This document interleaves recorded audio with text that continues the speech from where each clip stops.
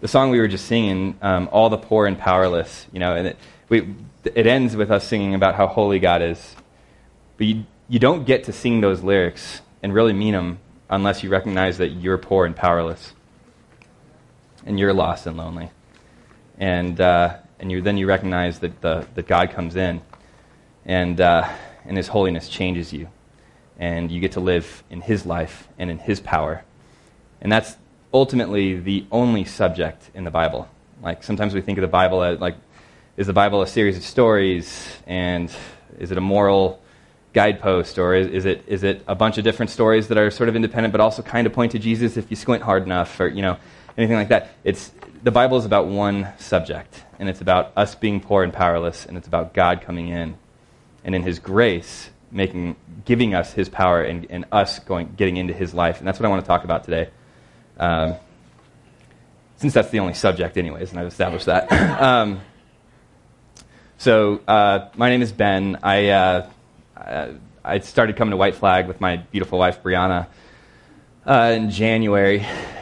She and I have two kids, a 4-year-old and a 2-year-old. 4-year-old girl who's like a little angel, and a 2-year-old boy who is a little crazy. And we started coming to White Flag in January. We got saved like 7-8 years ago, and we kind of fell into, like, God's been so great to us, and He's blessed us, and we've seen spiritual gifts and all kinds of stuff, like fruit in our lives, and at the same time, we've just been very performance driven up until very recently. And so part of it, Sean asked me that when he was gone, so he didn't have to hear the story again, because I text Sean all the time, when I'm gone, you can share this with the church, and hopefully you stop talking to me about it. But I've been through a lot lately, and it's weird. Like, my friends who aren't believers are like, "What are you going through again?" Like, I don't know if any of you struggle with depression or anything like that. That's something that I struggle with. Not necessarily at like this clinical need medication level, but at a just, I get into there's a guy who used to play, I don't know if you like baseball, there's a guy who used to play for the Yankees named Chuck Knobloch, who he used to get a ground ball, and he played second base, and so he like, his throw that he had to make was like knee to Norm. Like, it was like, he just had to throw it here, but he'd field the ground ball, and he'd look at Norm, and he'd like freeze, and he'd like throw it into the stands. Like, he just would freak out. And people call that the yips. Like, there's no explainable reason except it's psychological. And I just kind of have that in a lot of things, not a lot of areas. Usually not like areas that, like work and stuff, but it's like, for some reason with God and with righteousness and with performance, I've always had the yips. And I start to get really tied up in my own performance. And God just kind of recently freed me from that. And I kind of want to share that with you guys. I used to serve in a sort of leadership position at our old church, which is a bigger church. There are going to be about 4,000 people that walk through those doors this weekend. So it's a big place, and I led what was called a life group, which is similar to an anchor group here, a home Bible study, and it got pretty big. We'd have upwards of 25, 30 people coming to that, sort of at its peak, and then I oversaw about 10 other life groups as well, and led those leaders, and I've done okay in business. I was out of college. I went and worked in finance, and in my 20s, I worked my way up to being the second guy in command at the largest investment bank in Denver, and I'd done well, and yet I still have the yips, and it's because I'm so self-focused. If I get caught up in my flesh, I'm looking at myself internally, and I'm constantly checking the scoreboard. I don't know if any of you guys have ever struggled with that. And I started to realize a few things about my Christianity, and I hope that none of you are going through this, but if you are, I think what I'm going to share is going to be helpful. I didn't really understand what role the cross played in my day-to-day life. Like, you hear all this stuff about the gospel, and we sing these worship songs. Like, the lyrics of the worship songs that we're singing with our hands raised would lead one to believe that for the entire week, we're sort of just soaking in that all the time, because we show up and we so readily believe this stuff that we sing it. Like, what else do you walk around singing? Like, you get in a group of people and you sing about what? Like, there's nothing else that you sing about, right? And I knew that the gospel saved me from hell, and I knew that I'm somehow supposed to get better and be more righteous. But I just noticed, like, if I was being honest with myself, there's very little love inside me for other people. I was so focused on my own performance and so often caught up in the fact that, I'm supposed to be, I'm reading this stuff about Paul. Paul's going around working miracles and stuff like that, and me, I'm like, well, God delivered me from this one thing a few years ago, and I lie a little bit less, and still kind of a jerk to this guy, but I guess I would have been a bigger jerk before I got saved. But there's no, power, and I'm good at teaching, I'm okay at teaching, I'm good at telling people about Christ and stuff, but there's not a lot of power here. I'm just sort of incrementally different than maybe some of my counterparts in the world. And then I read in Luke 7:47 where Jesus, Mary Magdalene, presumably, is she's weeping and she's washing Jesus' feet with her tears and an alabaster perfume bottle that she broke. And Jesus is telling the Pharisees who were criticizing her, he says, "Therefore I say to you, her sins, which are many, are forgiven, for she loved much, but to whom little is forgiven, the same loves little." And I started to ask God, knowing that I was devoid of love, she's weeping and pouring out everything she has on Jesus' feet. And I'm like, that's not me. I'm not doing that. I don't have that. I don't know that my life circumstances would even put me there. Jesus laid out a concept. He says, he who's forgiven much, loved much. And so I asked God to make me love much and show me how forgiven I am, which I don't know that is the wisest prayer if you're me and you have an overactive conscience. But God's reply was, let me show you first how many your sins are and how deep into your heart they go, and how when you start peeling back the onion of your life, you're just going to find sin and sin and sin. And then I'm going to show you how forgiven you are. And I firmly believe, actually, this is going to sound crazy maybe to some of you, but I believe that he allowed, to use Paul's parlance, a messenger of Satan to buffet me. I believe that there's been this is going to sound crazy, there's been a demon following me around, telling me about every little sin, to the slightest, most impure motive. And if God would have stopped there, it would have killed me. And that's where the depression came in and stuff. And he showed me something else, though, and I'm going to show it to you today. To borrow from Sean, I was trying to come up with a funny sermon title, and I couldn't come up with anything other than self-sufficiency, self-schmufficiency. Or for you Star Wars geeks, A New Hope. Because there's a new hope. There's a new hope. There's something other than your performance to hope in. And like I said, the Bible is exclusively about one subject. The Bible is about one subject. When you read the Bible, the Old Testament, everywhere, it's about you lack something, and God has something, and he will freely give it to you. But there's some conditions to his freely giving it to you. So, first, before I reveal that, let's go into what you lack. Some of you might not like this part.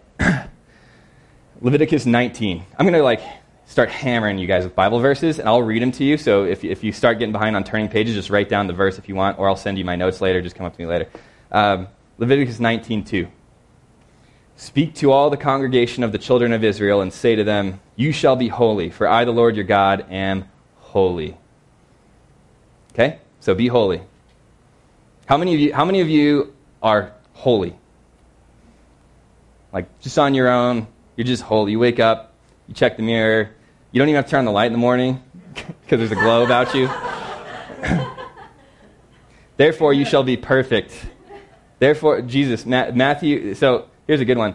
Some of these are going to come from the New Testament. So don't be caught into the trap of thinking that just because, New Testament, Old Testament's law, New Testament's grace, that's not the way it works. Matthew 5:48, therefore you shall be perfect, just as your Father in heaven is perfect. Those are Jesus' words. So anyone who tries to goad you into saying, hey, if Jesus said it, then that's just what I'm going to listen to. There's some things that Jesus said, if you're going to just try to take that and in your own strength, live up to it, be perfect, good luck. Therefore you shall be perfect, just as your Father in heaven is perfect. So, how many of you are perfect? He's walking out, so it's Matthew 22:37 and 39. You shall love the Lord your God with all your heart, with all your soul, with all your mind. That's the first and greatest commandment. The second is this: you shall love your neighbor as yourself. So whenever somebody says to you, well, first of all, how many of you love God? Yeah, right? Amen. Amen. That's what Christianity is supposed to be all about, right? We're supposed to love God. How many of you love God as much as God deserves to be loved? Do you really love God? Right? That's actually pretty tough to think about. Do you really love God? So, and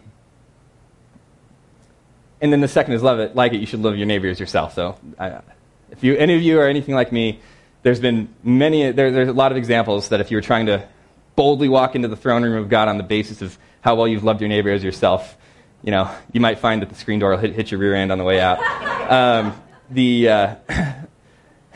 So, be holy, be perfect, be loving, right? And anybody who tries to tell you, well, forget about all the laws in Christianity, it's just about love. You just need to love God. Well, do you love God as much as he deserves? No? Okay, well, you missed that one then. So then, so those are sort of commands. So then what other things do we lack? Proverbs 4:5, get wisdom, get understanding. Do not forget nor turn away from the words of my mouth. It's like another baseball example, just 3 fastballs right by you. Get wisdom, get understanding. Go get wisdom, go get understanding, and do not turn away from the words of my mouth. How many of us have struggled with wisdom, not knowing what to do, have not understood the person who we're having conflict with, or what percentage of our Christian lives, forget before that, have we lived turned away from the words of his mouth? A lot, right? Okay, 1 Peter 3:7, this is for some of the husbands in the room. Husbands, likewise, dwell with your wives with understanding, giving honor to the wife as the weaker vessel, and as being heirs together of the grace of life, that your prayers may not be hindered. Dwell with your wives in understanding. Understand your wives.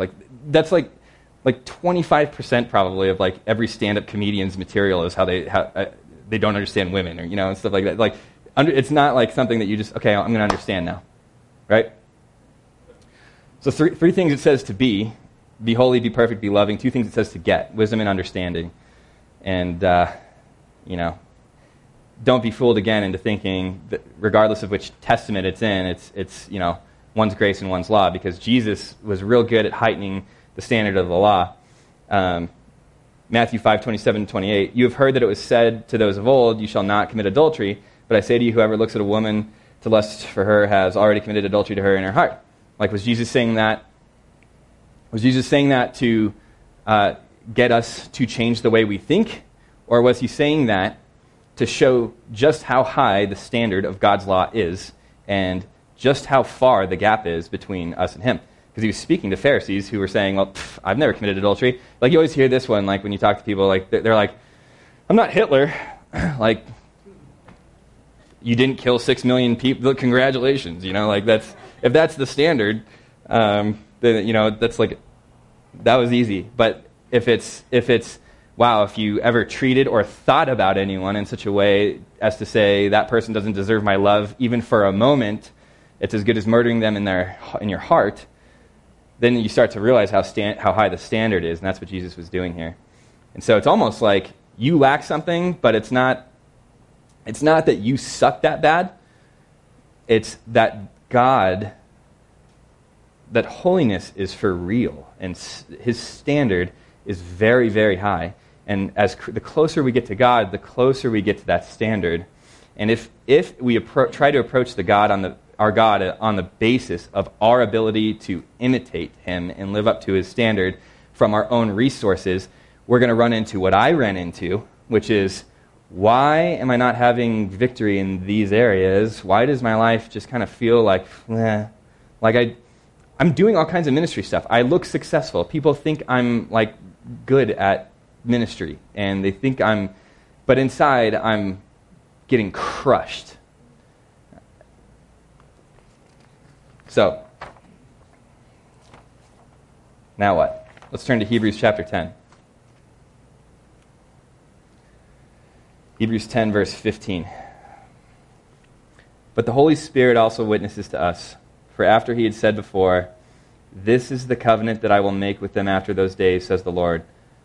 Wait a second. I skipped a page. Don't turn there yet, guys. I forgot I printed front and back.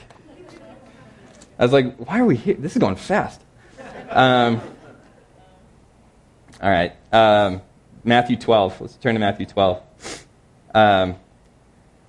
So the Bible has there's two examples of people. There's two types of people in the Bible. There's people who lack stuff and try to get stuff. And there's people who lack stuff and go to God to get stuff. And here's what happens. There's a passage that sometimes is kind of mysterious to people, but I don't think it's all that mysterious. Matthew 12, 43 through 45. When an unclean spirit goes out of a man, he goes through dry places, seeking rest, and finds none. Then he says, I will return to my house from which I came. And when he comes, he finds it empty, swept, put in order. Then he goes and takes with him 7 other spirits, more wicked than himself, and they enter and dwell there. And the last state of the man is worse than the first, so it shall be with this wicked generation. He's talking to the Pharisees again.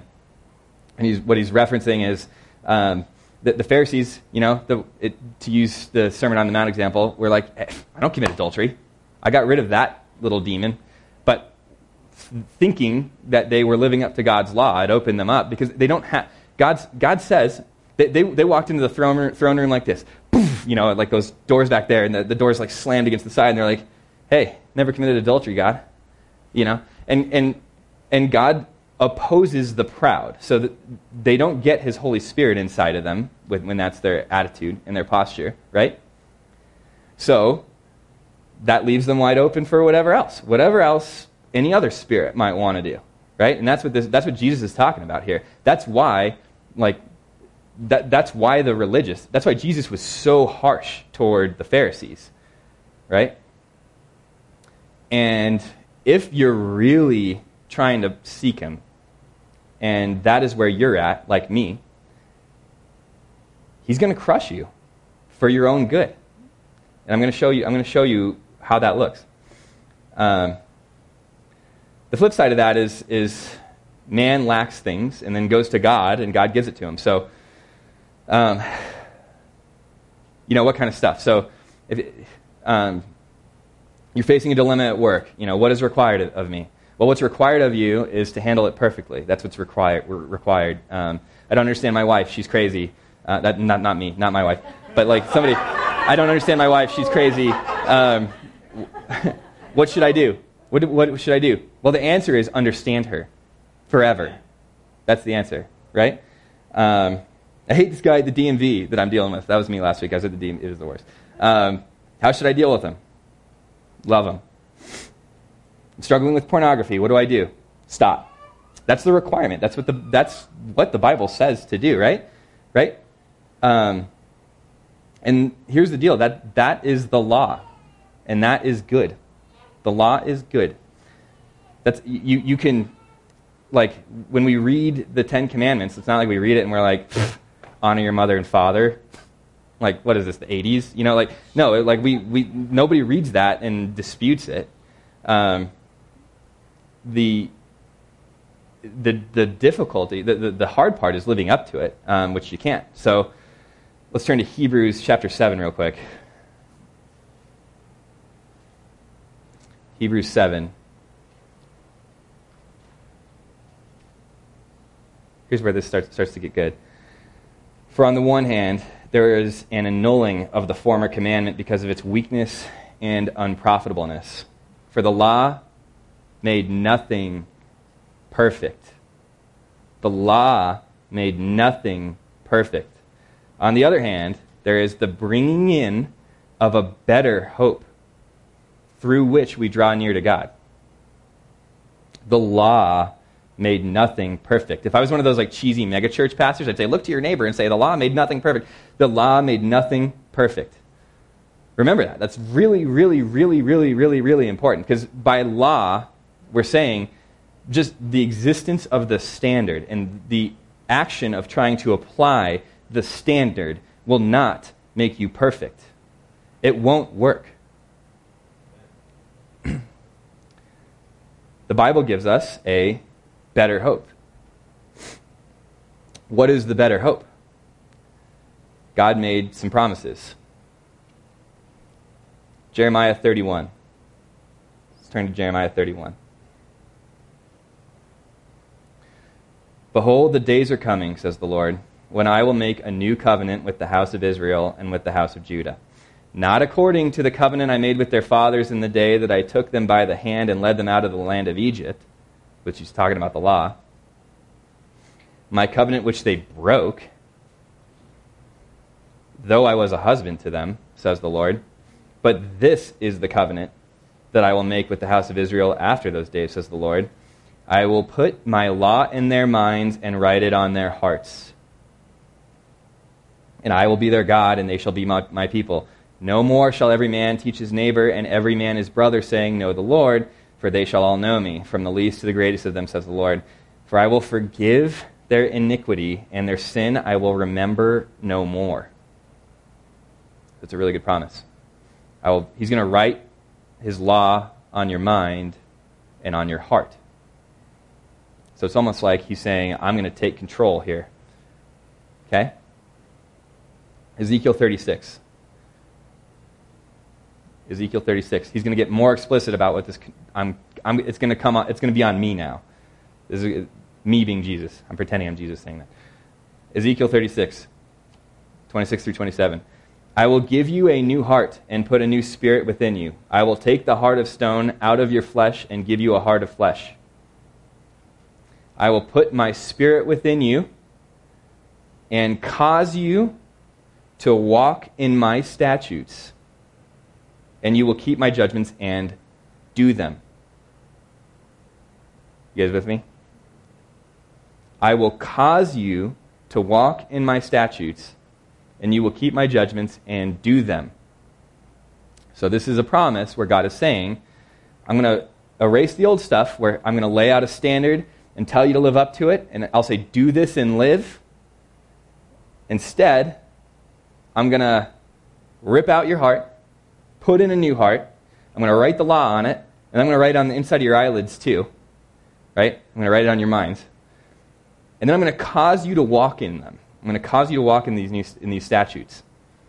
I'm going to cause you to.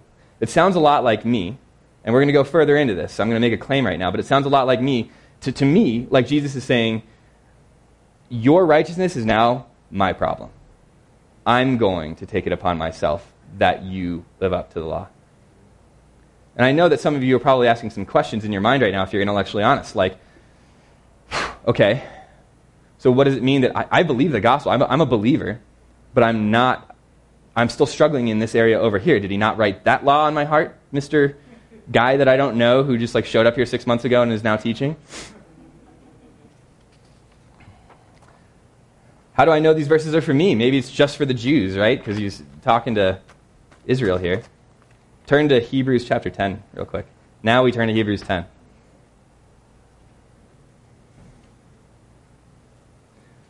Hebrews 10.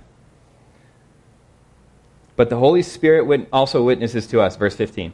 The Holy Spirit also witnesses to us, for after he had said before, this is the covenant that I will make with them after those days, says the Lord, I will put my laws in their hearts and in their minds I will write them. And then he adds, their sins and their lawless deeds I will remember no more. Now where there is remission of those sins he's talking about, there's no longer an offering for sin, because they've been forgiven. He doesn't even remember them, right? So there's no longer an offering. So that also goes to something that those of us who might be prone to sort of go back to answer the altar calls, whether they're literal at church or constantly be going back to the altar. There's no more. There was one sacrifice for your sins, and he wrote his law on your heart, and he's going to cause you to walk in them. So it may not be a continual process of I sin, I mess up, I go back to the altar, I get washed in the blood again, and then I go back out there, then I sin again, then I mess up, and then I go back, and then I get. That may not be the process. It doesn't sound like it's consistent with this. So we'll get practical in a second. I know I'm getting all excited and stuff. We'll get practical though. That's verse 18 that I just read. Verse 19. Therefore, brethren, having boldness to enter the holiness by your resume. No. The holiest, you enter the holiest. Like the Holy of Holies we're talking about. You know, Sean's going through Exodus. Like the Holy of Holies. Like if you go in there and you my mom used to be a neat person, and so we had these rooms in our house. As kids, we weren't allowed to go in, and I'd go in there and spill Kool-Aid on the carpet, and stuff, and I'd have to like slaughter a calf, and no, I'm just kidding. Like the Holy of Holies, you touch the wrong thing and you just drop dead. You don't even have to worry about hearing the footsteps of your mom coming down the hall to like slap you in the. There's. Therefore, brethren, having boldness to enter the holiest of holies, the holiest by the blood of Jesus. Okay, so there's something like, guys. There's like the blood of Jesus. Like, if there's nothing else, you walk out. You should only be thinking of one thing when you walk out of here. I mean, you're going to think about other stuff, which is good because the blood of Jesus allows you to do that, and God's going to make you righteous. So it's all good. That's kind of the spoiler alert here. But the blood of Jesus is the swing thought, is the one thing that we need to be thinking about, right? Because that's how we enter into God's presence. What other most important thing is there out there? Like, we're worried about stuff in our lives. I understand that. We have things to manage and stuff. But you're going to die someday, and then you're going to go, and you're going to, like, how are you going to get in? Like, the blood of Jesus. And it's very significant. Entered by the blood of Jesus by a new and living way, which he consecrated us through the veil that is his flesh, and having a high priest over the house of God. Let us draw near with a true heart and full assurance of faith, having our hearts sprinkled from an evil conscience and our bodies washed with pure water. That is such a freeing verse. Because you had, like the example I just gave, where you heard that promise and you're like, okay, the law is supposed to be written on my heart. Why am I messed up? The blood of Jesus has washed away your sin, believer. And your struggle with sin right now is only an opportunity to experience the victory of the washing away of your sin by the blood of Jesus Christ. And it is not a heart issue. You do not have heart issues, guys. God wrote the law into your heart. You don't have heart issues. I hate it when Christians say that. Oh, I've got a heart issue. I can't stop lying. Oh, I've got a heart issue. I can't stop slandering. Oh, I've got a heart issue. I can't stop lusting. Oh, I've got a heart issue. I can't stop with pornography. Oh, I've got a heart issue. I'm worried about money. Oh, I've got a heart. Like, you don't have a heart issue. You don't have a heart issue. What is the issue? What is the issue? Unbelief is the issue. Unbelief is the issue. So when people come to you and say, hey, this grace thing that you're talking about, I hate, especially me, because I was Mr. Performance. Hey, I remember you used to be really good at being a Christian, and now you kind of like, now you seem like you don't care as much about that stuff, and I'm really worried about you and really concerned. And this grace teaching and stuff that you're kind of all wrapped up in, I'm kind of concerned about that. Well, my honest answer to you is, you know what I'm concerned about? I'm concerned you don't believe in the sufficiency of the blood of Jesus Christ. There's no more precious thing. This is Jesus. This is either he was the Son of God, and that was his blood, and it got spilled, and it's covering you, or it's not. Or he was a liar and a crazy guy, and then you're talking about being covered in the blood of an invisible crazy guy. Right? That's what Paul said. Like, if the resurrection didn't happen, then we're like screwed. But if it did happen, and if it did happen, right? We're going to talk about that. Let's keep going. The sufficiency of the blood of Jesus is our only hope. That's the better hope. If you are trying to enter into the presence of God on the basis of being okay, I tithe. God, I tithe. Hey, God, you ever seen a tithe before? 10%. You're the same as Cain. You ever wonder like what the whole thing with Cain and Abel is? Like, we always like explain it like we all understand it.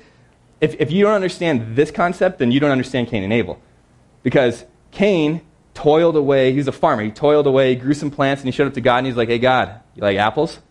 Tosses them to God. They like them apples.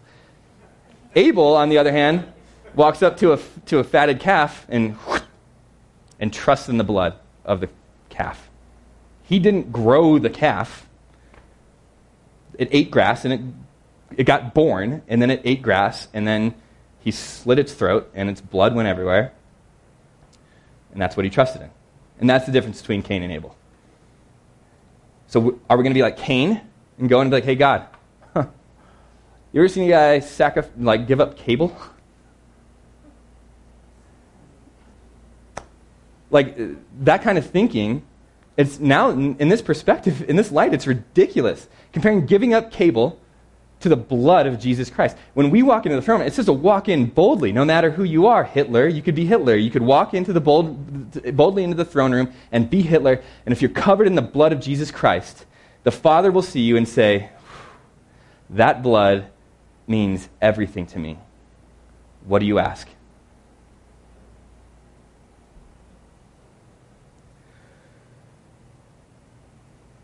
So if we walk in on any other basis, we're not resting in Jesus. That's what that means when people say rest in Jesus.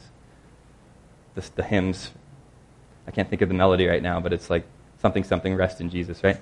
Let's fast forward to Hebrews 10:29. We just read through 22. Let's go to 29. Because now this is what, to me, I'm saying like that's what this means because I had so many epiphanies over the past 6 months where God is like God's teaching me these principles about His grace, the sufficiency of His blood, and I'm going, oh, that's what that verse means. That's what that passage means. That's why that's in the Bible. Hebrews 10:29. It's about one subject. Hebrews 10:29. Of how much worse punishment do you suppose will he be thought worthy who has trampled the Son of God underfoot, counted the blood of the covenant by which he was sanctified a common thing, and insulted the Spirit of grace? In light of the verse we just read, entering the holiest of holies by the blood of Jesus, if we try to enter on any other basis, we are trampling the Son of God underfoot and counting the blood of the covenant by which you are sanctified, which we'll get into the meaning of that in a second, a common thing, and insulted the Spirit of grace. How much worse punishment is due to you? Like, that's worse than Hitler, because who's more valuable, every human being on earth or Jesus Christ to God? Jesus Christ is more valuable. I'm sorry, it's offensive, but it's the truth. So the blood of the covenant, we're saying the blood that He spilled for everyone, doesn't matter, Jesus, because I gave up cable. I'm using a ridiculous example, but that's the general mindset, right? I haven't committed adultery, if you're the Pharisees in that example. Whatever it is, the blood of the covenant by which He was sanctified. Let that phrase soak in for a second. The blood of the covenant by which He was sanctified. He being the one who's counting who's trampling the Son of God underfoot. He, us. The blood of the covenant by which you were sanctified. Notice the language. It doesn't say saved. It doesn't say justified. It says sanctified. So you're sanctified. Like, you are sanctified by the blood of the covenant. The law being written on your heart. You're living up to the standards of the law. Is through the blood of Jesus. It's not your performance. It's not, hey, you got saved by the blood of Jesus. You're justified now. Now here's 10 ways to live a God-blessed marriage. And here's 5 ways to honor the Lord at your work. And here's 10 more ways to love your neighbor. And here's 5 more ways to avoid road rage. And here's 10 steps to get out of alcohol. Here's 5 steps to get rid of pornography. It's not that. Because those things also get washed away by the blood of Jesus in reality. You are sanctified by that. You want to know how long it takes to get sanctified? Reverse Thanos. I don't know if any of you guys saw that movie. That's how long it takes to get sanctified. The second, right now, if you sitting right there, you believe in the sufficiency of the blood of Jesus Christ to deliver you from whatever you are bound to, right now, you are sanctified. Right now, you are delivered. Right now. So, hey, I'm struggling with pornography. Should I go to a 10-week pornography class? Maybe. I don't really care. It doesn't matter because right now, enter the Holy of Holies by the blood of Jesus Christ. You're covered in the blood of the Son. Jesus said, if you abide in me, you will ask whatever you want, and I will give it to you. Walk in. Say, I'm covered in your blood. I'm not here on any other basis. And I want you, and no matter what happens, I believe you, what you say. I'm sanctified. I believe you. Thank you that you have delivered me from this sin, from slandering people, from lying, from gluttony. And no matter what, I believe you that you have delivered me, God. Thank you. I guarantee you, if that becomes a prayer of your heart and you start to believe in the blood of Jesus, you're going to just wake up and it'll be gone. Because if you could quit it, you would quit it. If you could stop, you'd stop. You would have stopped years ago.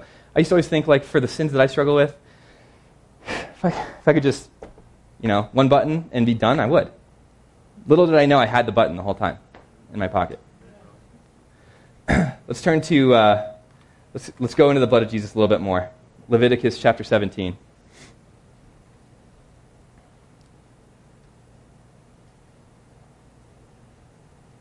You guys all right with this? This is the gospel. This is how the gospel works in your life.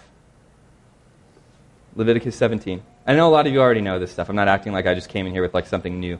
but at the same time, it is good news. Right? Amen. Leviticus 17, verse 10. And whatever man of the house of Israel, this is good, whatever man of the house of Israel or the strangers who dwell among you eats any blood, I will set my face against that person who eats blood. Why is Ben giving us this verse? Who eats blood. And will cut him off from among his people, for the life of the flesh is the blood. And I have given it to you upon the altar to make atonement for your souls, for it is the blood that makes atonement for the soul. So don't eat blood. That's the command. Leviticus 17. Turn with me to John chapter 6. John 6, verse 51. This is Jesus speaking. I am the living bread which came down from heaven. If anyone eats of this bread, he will live forever. And the bread that I shall give is my flesh, which I shall give for the life of the world. The Jews therefore quarreled amongst themselves, saying, How can this man give us his flesh to eat? Like, jerky, that's how. Jesus jerky. Just kidding. Then Jesus said to them, hopefully that's not too offensive for some of you. I'm sorry if it is. You guys thought pork was bad.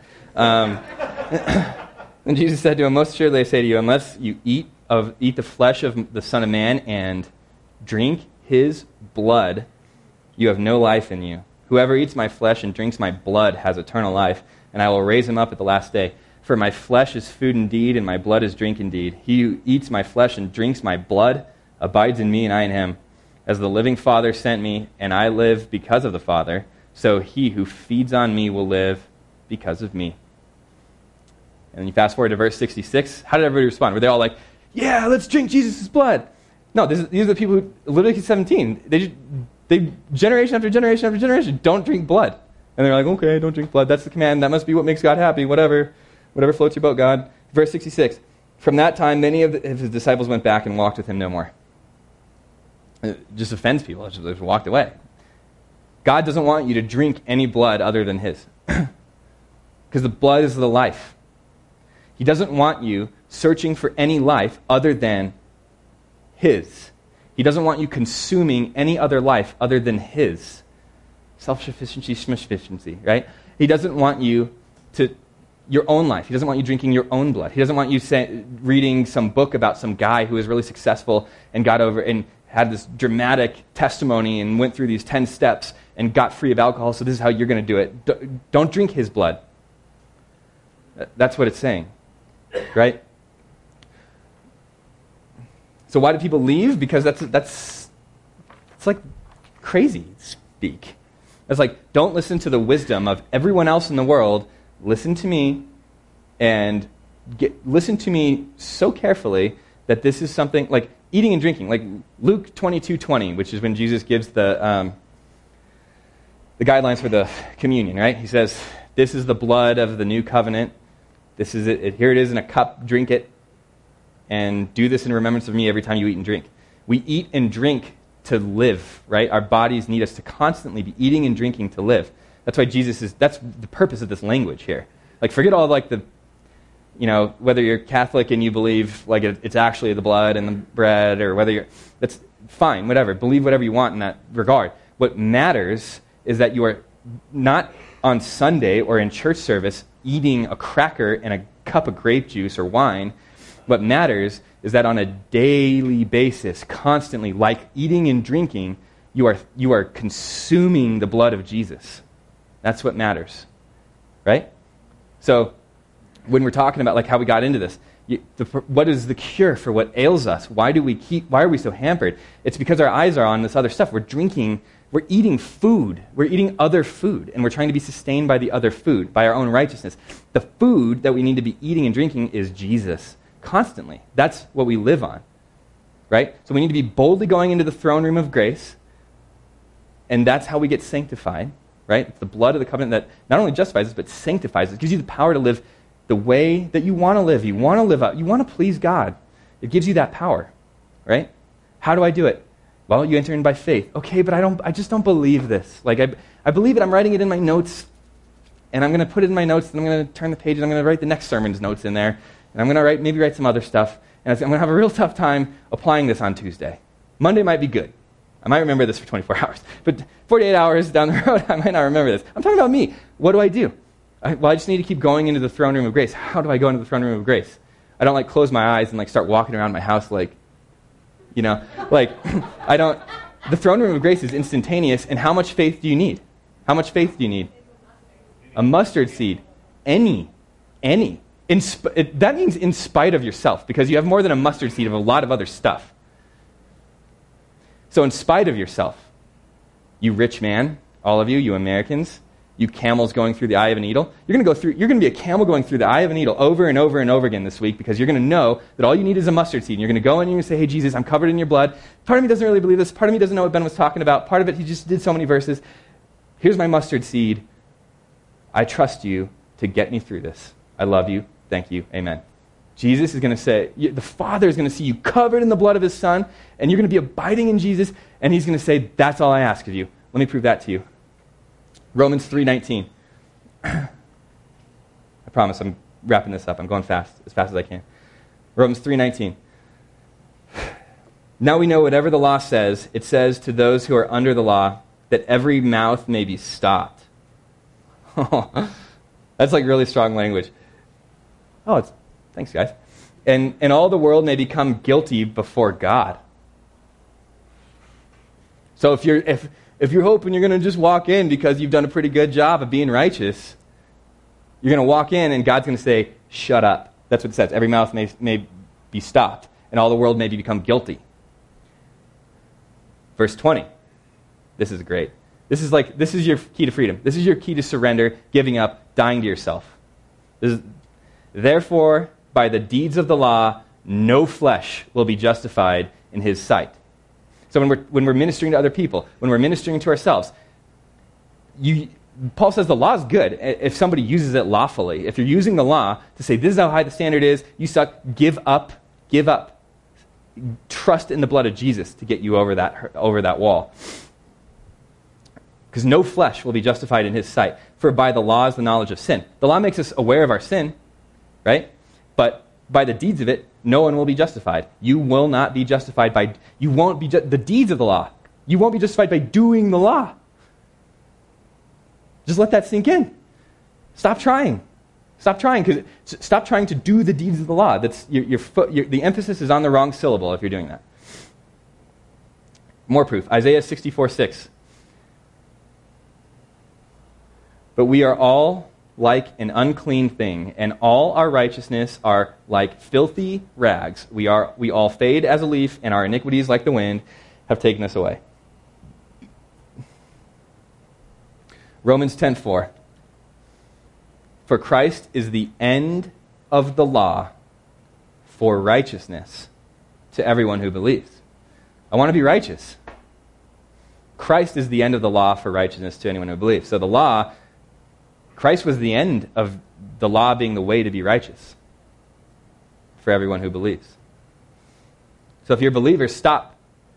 Stop telling people to live up to the law. Stop telling yourself to live up to the law. Understand now. Now, the one thing that you should take away is the ability this week to identify what the law is, right? Rightly dividing the word of God. That's what Paul was talking about with Timothy. Rightly dividing the word of God. Recognize the law. Recognize grace. Grace is God's promises to justify you and sanctify you.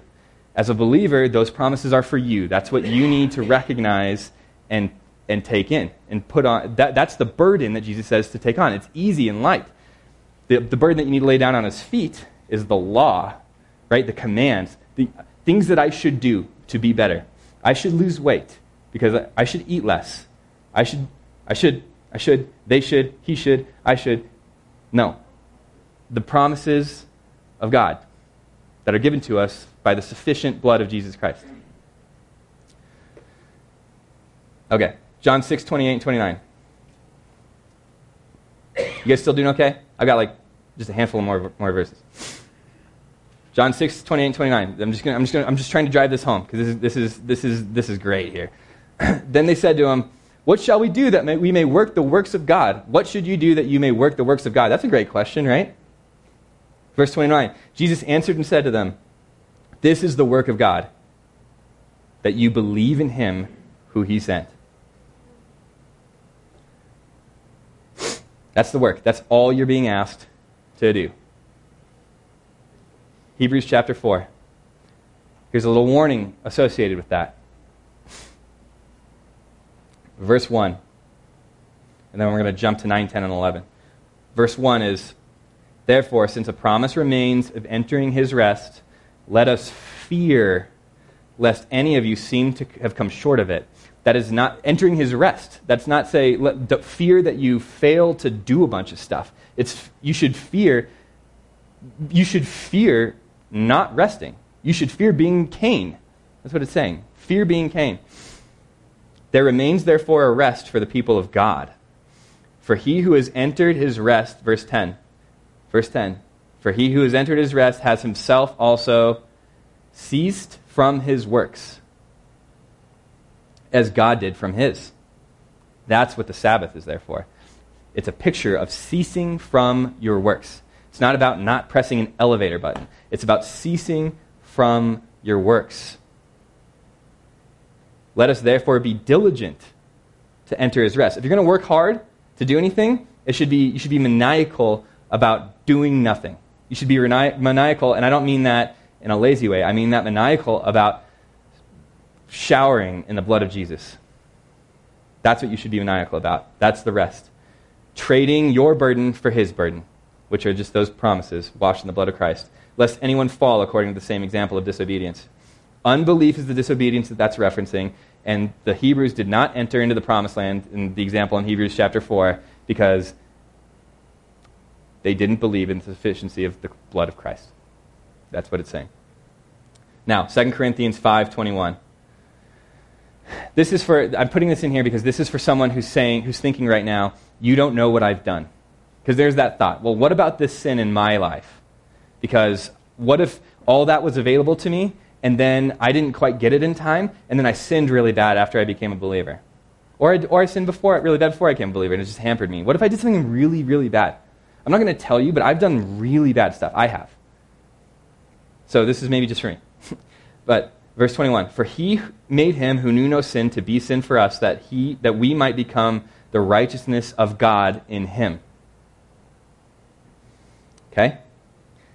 1 Peter 2:24, who himself bore our sins in his own body on the tree, that we, having died to sins, might live for righteousness, by whose stripes you were healed. So he became the stuff that you did, that you're thinking about, he became that. All that stuff, maybe you did it yesterday, maybe you did it this morning, that went into his body. And then his body died. The old man that did those things is dead. Because it went into Jesus' body, and then it died. So this is what it gets you, okay? I'm going to close here. I'm going to try to persuade you guys to rest in this, and I'm going to give you a promise to believe, and you need to just repeat this. I'm not going to make you repeat the verse because it's kind of long, but Ephesians 5:25 through 27. This is the language that is often used at men's retreats to tell us to be better to our wives, to put a law on us to be better to our wives. Well, here's how you're going to be better to your wife. It's not by taking this and saying, oh, I'm going to go do it. It's for all of us because we are the bride of Christ. Husbands, love your wives just as Christ. Now let's focus on Christ for a second. I'm not saying it's not important to love your wives, but just as Christ also loved the church and gave himself for her, that he might sanctify her and cleanse her with the washing of water by the word, that he might present her to himself, a glorious church, not having spot or wrinkle or any such thing, but that he should be holy and without blemish. You guys, I'm looking here. I believe the gospel for you, even if you don't believe this. If you are believers in this room, you are a glorious church. You don't have a spot or a wrinkle on you or any such thing. You guys are perfect. And you are holy and without blemish. And any moment, and this will probably happen, you're going to take your eyes off the Lord at some point, and you're going to stumble. And I'm not necessarily talking about willful sin when I bring this up. You're going to stumble, though. Some guy's going to cut you off, and you're going to swear at him or something. Right? Or you're going to get really frustrated at your kids if you're anything like me, because they just won't freaking listen to you. And you're going to say, Raka, in your heart. You're grounded. And then you're going to realize, you're going to thank God. Not because you have a heart issue, because you don't have a heart issue. He changed your heart. He gave you a new heart. What does he suck at this? He doesn't. He's not going to fail at doing this, right? You're going to say, God, thank you that you made me holy and without blemish. And that stuff that I did in the past maybe would have bothered me, maybe it wouldn't have, but I wouldn't have known what to do with it. But here's what I know what to do with it. I just know to believe your promises that I'm sanctified, righteous, holy, pure, and above reproach. That's Colossians 1:21 through 23. That's homework. Go read that. So you're holy and blameless and above reproach in His sight. So, here, actually, let's turn real quick. Let's close there. Let's turn to Colossians 1. Let's turn there. 1:21 through 23. And you were once alienated and enemies in your mind by wicked works, yet now He has reconciled. This is the past tense. So, if I still haven't persuaded you that you're righteous, holy, pure, and above reproach, this is in past tense. He is reconciled in the body of His flesh through death to present you holy and blameless and above reproach in His sight. If indeed you continue in the faith. So it's not if indeed you continue doing good stuff, it's if indeed you continue in the faith. Grounded and steadfast and are not moved away from the hope of the gospel which you are heard. Don't move away from the hope of the gospel. Don't let some teacher online, don't let your own heart, the soil in your heart, don't let that dry out the seed. Let it take root and bear fruit. That's what Jesus is getting at here. Believe the gospel. Believe it. If you continue in the faith, you're gonna just walk in that because it's you. That is you. The new you. The old man is dead. The new you has been presented, holy, blameless, and above reproach in His sight. You're above reproach. No one can even reproach you. Seriously, no one can even reproach you. You're not supposed to take that in pride. You're supposed to take that in the humility of, wow, I'm covered in the blood of Jesus Christ. His blood is so sufficient. It has washed me so clean that whatever I've done in the past, whatever faults I think I have, whatever heart issues I think I have been washed away. It is as far as the east is from the west. He will remember them no more. It doesn't matter what anybody else says. And now you can give that person who's saying that to you, be like, actually, brother, let me tell you something real quick. Let me tell you something about yourself. You are righteous, pure, and holy, and above reproach. If indeed you're not moved away from the gospel. So, amen? All right, let's pray. Jesus, thank you that you've made us a glorious church. Thank you that your blood is sufficient. We put our hope in no other thing, and we trust you. And if somebody has just listened to this, not that people are out searching to hear my one sermon, but if anyone hears this and is confused, Lord, and worries that this message is going to lead people into licentiousness, work in their hearts and help them to trust you because your blood is sufficient. It will work. It will work. You will not fail. All we need to do is tell people to just trust in the blood of Jesus. We don't need to persuade them of anything else because the second somebody places their trust in the blood of Jesus, everything else is over. The old man dies. What is old has passed away. Their sins are washed away as far as the east is from the west, and they will be made righteous, and you will not fail. And all we need to do is point people to the blood of Jesus. Wash us afresh in that today. Help us to abide in you, because you say if we abide in you, we thank you, Lord. You are sufficient. In Jesus' name, amen.